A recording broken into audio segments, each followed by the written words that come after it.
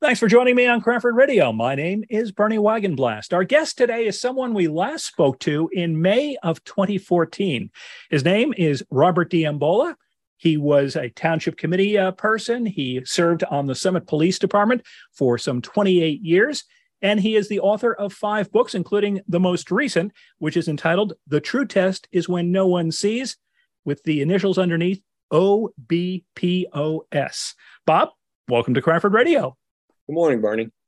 I'm sure people are wondering right from the start. We're going to start with a question. I gave those initials at the bottom.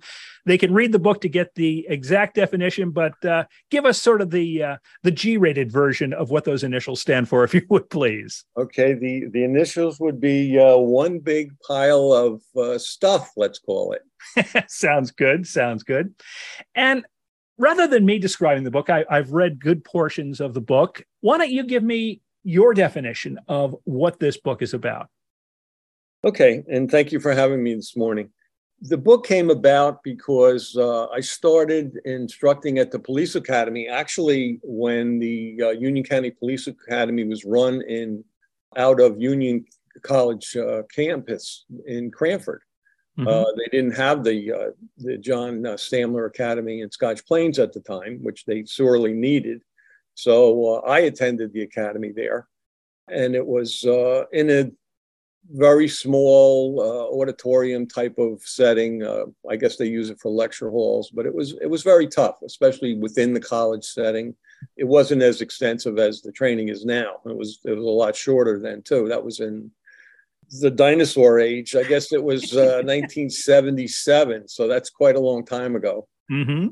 Things have changed drastically since then. So then I became an instructor, and I started out with crime prevention, motor vehicle law, and then Prosecutor Rotolo came along after John Stamler, and he instituted the ethics class for the 2,000 officers in Union County because he saw a need for it.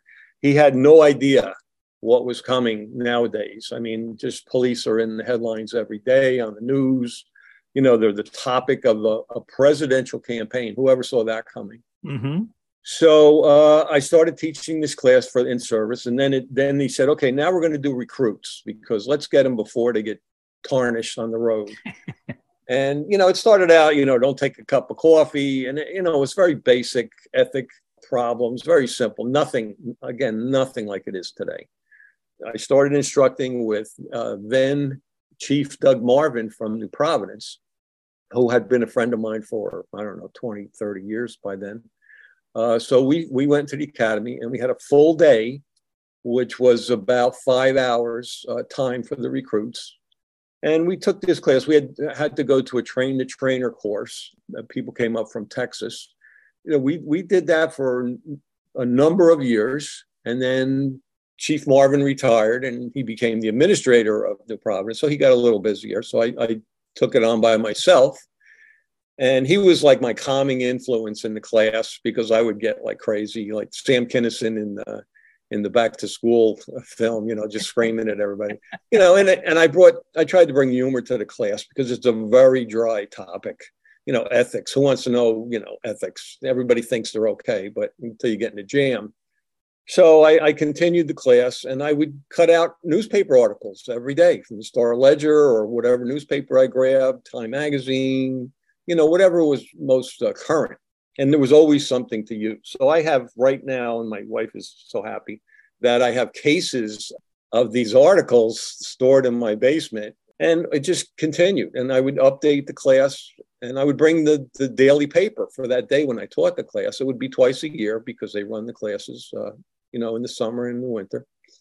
So I would bring the daily paper in and I would say, okay, let's see what's new today. And there was always something.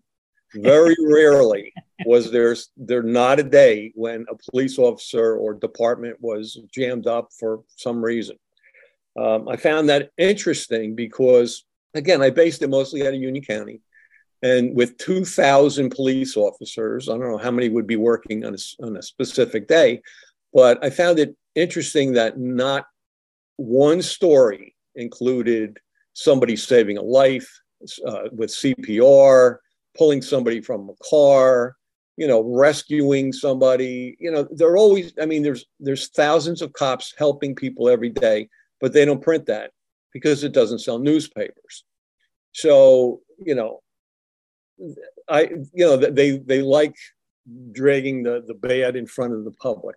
That's why all the tabloids and the Star magazines and things like that, people want to read the dirt on the movie stars. They don't want to read the good stuff.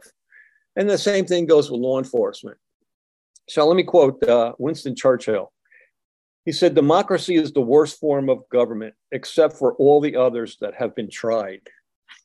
That's the same thing. The same concept goes for law enforcement. It's a horrible system. It kind of works. And they say, well, that's how we've been doing it.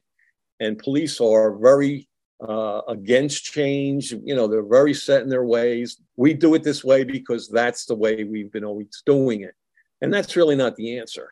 They've been dragged kicking and screaming into the technology age. I remember we didn't have computers. If we needed to look up on a car plate, we'd have to call the state police on the phone, wait for them to answer. I don't know where it went, to Somerville or wherever, wait for the guy to answer the phone. He would check the computer and then get back to us. And they didn't even tell you anything. They would either tell you it was stolen or it wasn't stolen. Now, that's basically all the information. We had the teletype machine. That was in a closet because it was so loud. They had to put it in the closet. And they would type the paper, the answer back, and it would, come out. You rip that off, and that's what you based it on. And that doesn't mean the car wasn't stolen. That means they didn't have a record of it being stolen. Mm-hmm. And by the time it might be a day later, 2 days later, before a car was entered into the system. That's how slow everything was. So now there's, instantaneous information, there's tracking, there's cameras, there's all kinds of technology, which is great. I thought it was a great idea, but the older guys, and now I'm the dinosaur, but when something came up, they're like, oh my goodness, how we have to deal with this. First, we started with the camera to record drunk driving tests in headquarters. Mm-hmm. And they said, oh, I don't want to be on camera, but it only helps your case, to see the person, staggering around, or they can't perform the test. Before, the judge or the jury or whoever used to just take your word for it. They don't take the police word for it anymore. They want to see proof. They want to see video. So that's a big help. And then we went to car cameras. I told the guys, I said, use this for your benefit, because you're on camera. Tell the person they're on camera. Be nice, be professional. The person that you're arresting will just convict themselves by their behavior. It took a while. They got used to it. I left before they got body cams. So I don't know how that went, but I'm sure, again, in a lot of departments, complaints against officers went down because, they would come in and say, oh, the officer did this or did that. And they show them the video and they go, never mind, because it proves that they didn't do it. Anyway, getting back to the ethics class. So I was doing it by myself. And I've been doing the class since the start for about 25 years. I continued to do it after retirement. I was with the police department 28 years. The places where I worked afterwards were kind enough to let me off for the day. And I told them it was for their benefit because it maintained my police certification for the PTC for training. So, it was a little check mark in their box that I was there. So I did it for 25 years. COVID hit. Because of that, they limited people coming into the academy. And, they only did the mandatory classes. My class was an elective, according to the Police Training Commission. I had a little time on my hands. So I said, let's see, I have cases of articles sitting in my basement. So I went through everything and I wrote my class down into the book. And I called it The True Test is When No One Sees. And it's kind of an offshoot quote from basketball coach Wooden. And he was stellar coach and everything. And he said that. He says, it's ethics is how you behave when no one is watching. So I stole that and I just changed it around a little bit. And that's basically what it is. Police work is a lone career kind of thing. You're lucky if you have a partner. Sometimes you're unlucky if you have a partner, if you have a bad partner. You really have to get along. They always said it's like a marriage. You're with the person sitting feet away for 8 to 10 hours a day. That's pretty tough. I mean, most people can't sit in a car with their wife or husband for that long. So, you have to get along. You have to, eat the same thing or go, want to do the same thing. You have to be either proactive or do nothing because you have to jive with, what you want to do that day. So, that's important. So I wrote the book, and I think it came out pretty well. This is my 5th book. My other books are mostly humor and, real life situations and crazy things that have happened to me. But this was my class, and I thought it was important because, like I said, I've stayed with it for 25 years because I believe in it. I've had not immediate, but cousins, uncles, my son, about almost a dozen people in my family involved in law enforcement. I probably got into it because of my uncle and my cousin. It's important. I think it's a dangerous job. It's a tough job. It's tougher, way tougher than it was when I started. I want to help the recruits. I want them to survive their career, not just, live through it, but not get fired for stupid things. And it's very easy. This isn't just a police book.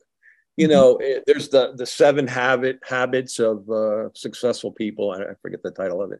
But it's, there's a lot of business books that tell you how to do this and how to do that, dress for success, things like that. This is how to survive a workplace. You're going to have crappy bosses. And the best line I always heard was, you don't quit the job, you quit your boss. Because sometimes it's just so intolerable that you have to put up with somebody that berates you or disrespects you. The Me Too movement came out where, women were being abused at work. That's horrible. But it happens to police officers a lot because, there's a power thing. It's a semi-military operation, and there's ranks and there's, power above you, and you have to get along. And people tell you what to do, and there's no discussion. The new generation, there's a lot of discussion. There's a lot of questioning. And, sometimes there's not time for that. And I agree, but it's a good thing to have a conversation. If you think something's bad or illegal, absolutely, you shouldn't do it. The times are changing but the problems don't change. It's still the same thing. I think I covered a lot of material in this book. I go back from Rodney King, and I bring it right up to George Floyd, which was a horrible event. It changed the nature of policing across the country, maybe around the world. So, like I said, I believe in the topic. It's very tough. And my class, like I said, I try to make it bearable because, the recruits are sitting there. They have to get there maybe 4:30 in the morning. They're doing their PT. By the time I get them at 9 o'clock, they've already been up for 5 hours. And, I tell them, I said, I don't want you hitting your head on the desk because I'll get sued, if you get hurt. And, you have to keep their interest for the entire time. In this day and age, and you touched on this about cameras are everywhere. They're in the police cars. There are body cams. There are cameras on buildings, on streets, everywhere. If you're out on the street, there's a good chance you are being videoed at this time. And people, whether it's police officers or other folks, seem to forget that. Well, I'm surprised that people don't keep that in mind, that if you're doing something wrong, there's a darn good chance that it's going to be on videotape and it's going to come back to bite you. Absolutely. I tell the recruits, if you could see the helicopter, they could see you. And they, look at the telescope that's looking at Mars and Mercury and all these planets. They're zooming in on stuff. They can see you. I also tell them there's at the Super Bowl, right? There's 100 high-def cameras all over the stadium. They got the flying camera through the field. They got the cameras all the way around. Everybody in the stands has, so you have 100,000 iPhones going off. They have time for review. They have the playback. They have super slow motion. And guess what? Sometimes they can't figure out where the little ball goes on the field or if there was really a touchdown. They have to play the touchdown 5 times from 6 different angles to determine if he crossed the line. Now, everybody thought, oh, body cams, they're going to be the answer to all our problems. No, they're not. No, they're not. Sometimes, especially you get in a tussle with somebody, the camera goes off. Sometimes people turn them off, which they shouldn't be doing. Sometimes it's not the right angle. There's a lot of different things. It's not the answer all. And everybody's always hoping, oh, this will solve all our problems. No, it doesn't. No, it doesn't. It just creates a different perspective. You just have to go with that. But absolutely, police should be aware of that, use it to their advantage, use the cameras as much as they can. And police have been convicted with their own body cams. The one officer, female officer that shot the guy who she thought was, she was tasing the guy. I believe her. I mean, why would you, she got caught up in the moment. She was in a struggle and she was a 25-year veteran. And she's yelling, taser, taser, taser. And she shoots him. And then she like collapsed after that because she was so in shock that she shot the guy. She's in jail and she'll be in jail for a long time. Her life's over. I mean, she's not getting another job like that. And she'll be lucky if she works in a convenience store. Horrible. I feel bad for the victim and their family. A lot of people, just horrible tragedies happen. The thing that I hate is everybody makes it about race. And I have a quote in the book from me.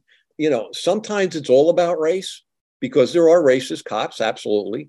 And sometimes it's not about race. Sometimes you just lock somebody up and it goes bad. I say it all the time. I said, arrests aren't pretty because, I liken it to calf roping. You're going after a little cow, right? You rope it, you drag it down. You're trying to wrestle this thing to the ground and it looks horrible. If you're an animal rights activist, I would be protesting about that because, it's just like brutality, but, it's not killing the cow, but again, arrests sometimes go really bad. You talked about George Floyd, and a lot of that came from individuals' phone cameras and such, but it's not so much that I want to talk about, but there were other police officers who were also on the scene. And a lot of what you're doing, you're teaching recruits, people who are brand new. As you said, it's a semi-military organization. You're expected to follow orders. What do you tell a recruit about the pressure to challenge someone who is a superior in terms of rank or in terms of their experience if they see that person doing something wrong? Because as we saw in the Minnesota case with George Floyd, their lives are on the line too, and they are going to be punished for allowing something to go on that they didn't step in and stop.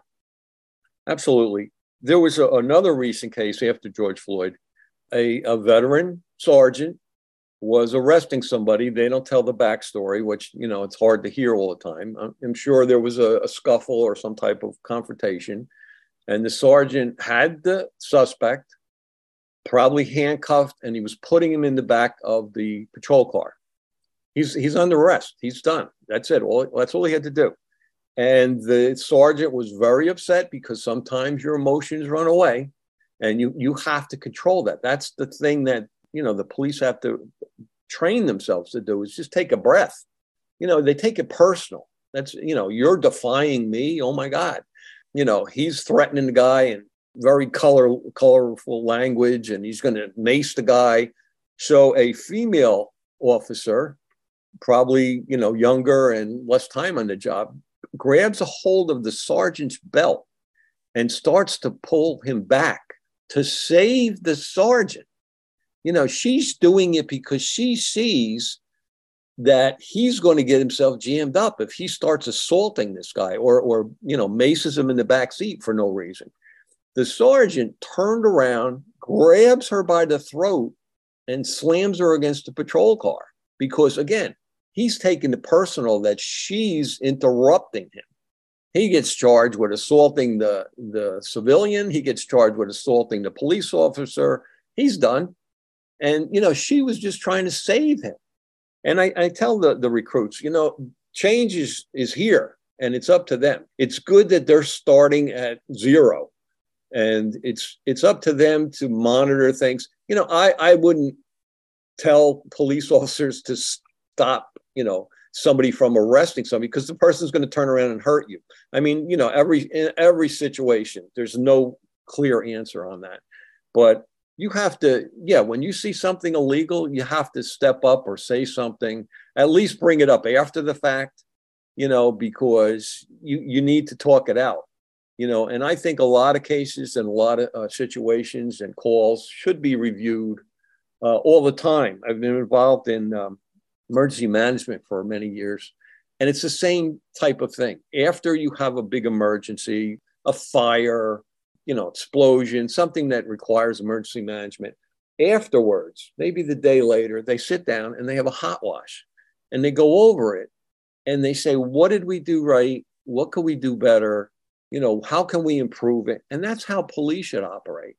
They should review, even if it's a simple thing. Maybe it was a house fire. Maybe it was a car accident. How did we handle it? Did we position our cars right? Was the scene safe? Did we respond appropriately? How long did it take? Did we take too long? Sometimes you jam up a highway. The state police, we used to have 24 and 78 going around Summit. And the state police hate when you close their road. It's like, no, their job is keep the road open, keep the traffic flowing. But sometimes, you have a fatal or something, you have to shut it down. And then it takes hours and you get, a lot of angry people jammed up in traffic. But, they don't take the time to review it. And it wouldn't take long. I'm not talking about a whole day. I'm talking about maybe 20 minutes. You sit down and say, how do we do this? How can we do better? We've been talking on this episode of Cranford Radio with Bob D'Ambola. He is the author of 5 books. His latest, The True Test is When No One Sees, OBPOS. Bob, thanks so much for taking the time to chat with me today. Thanks, Bernie.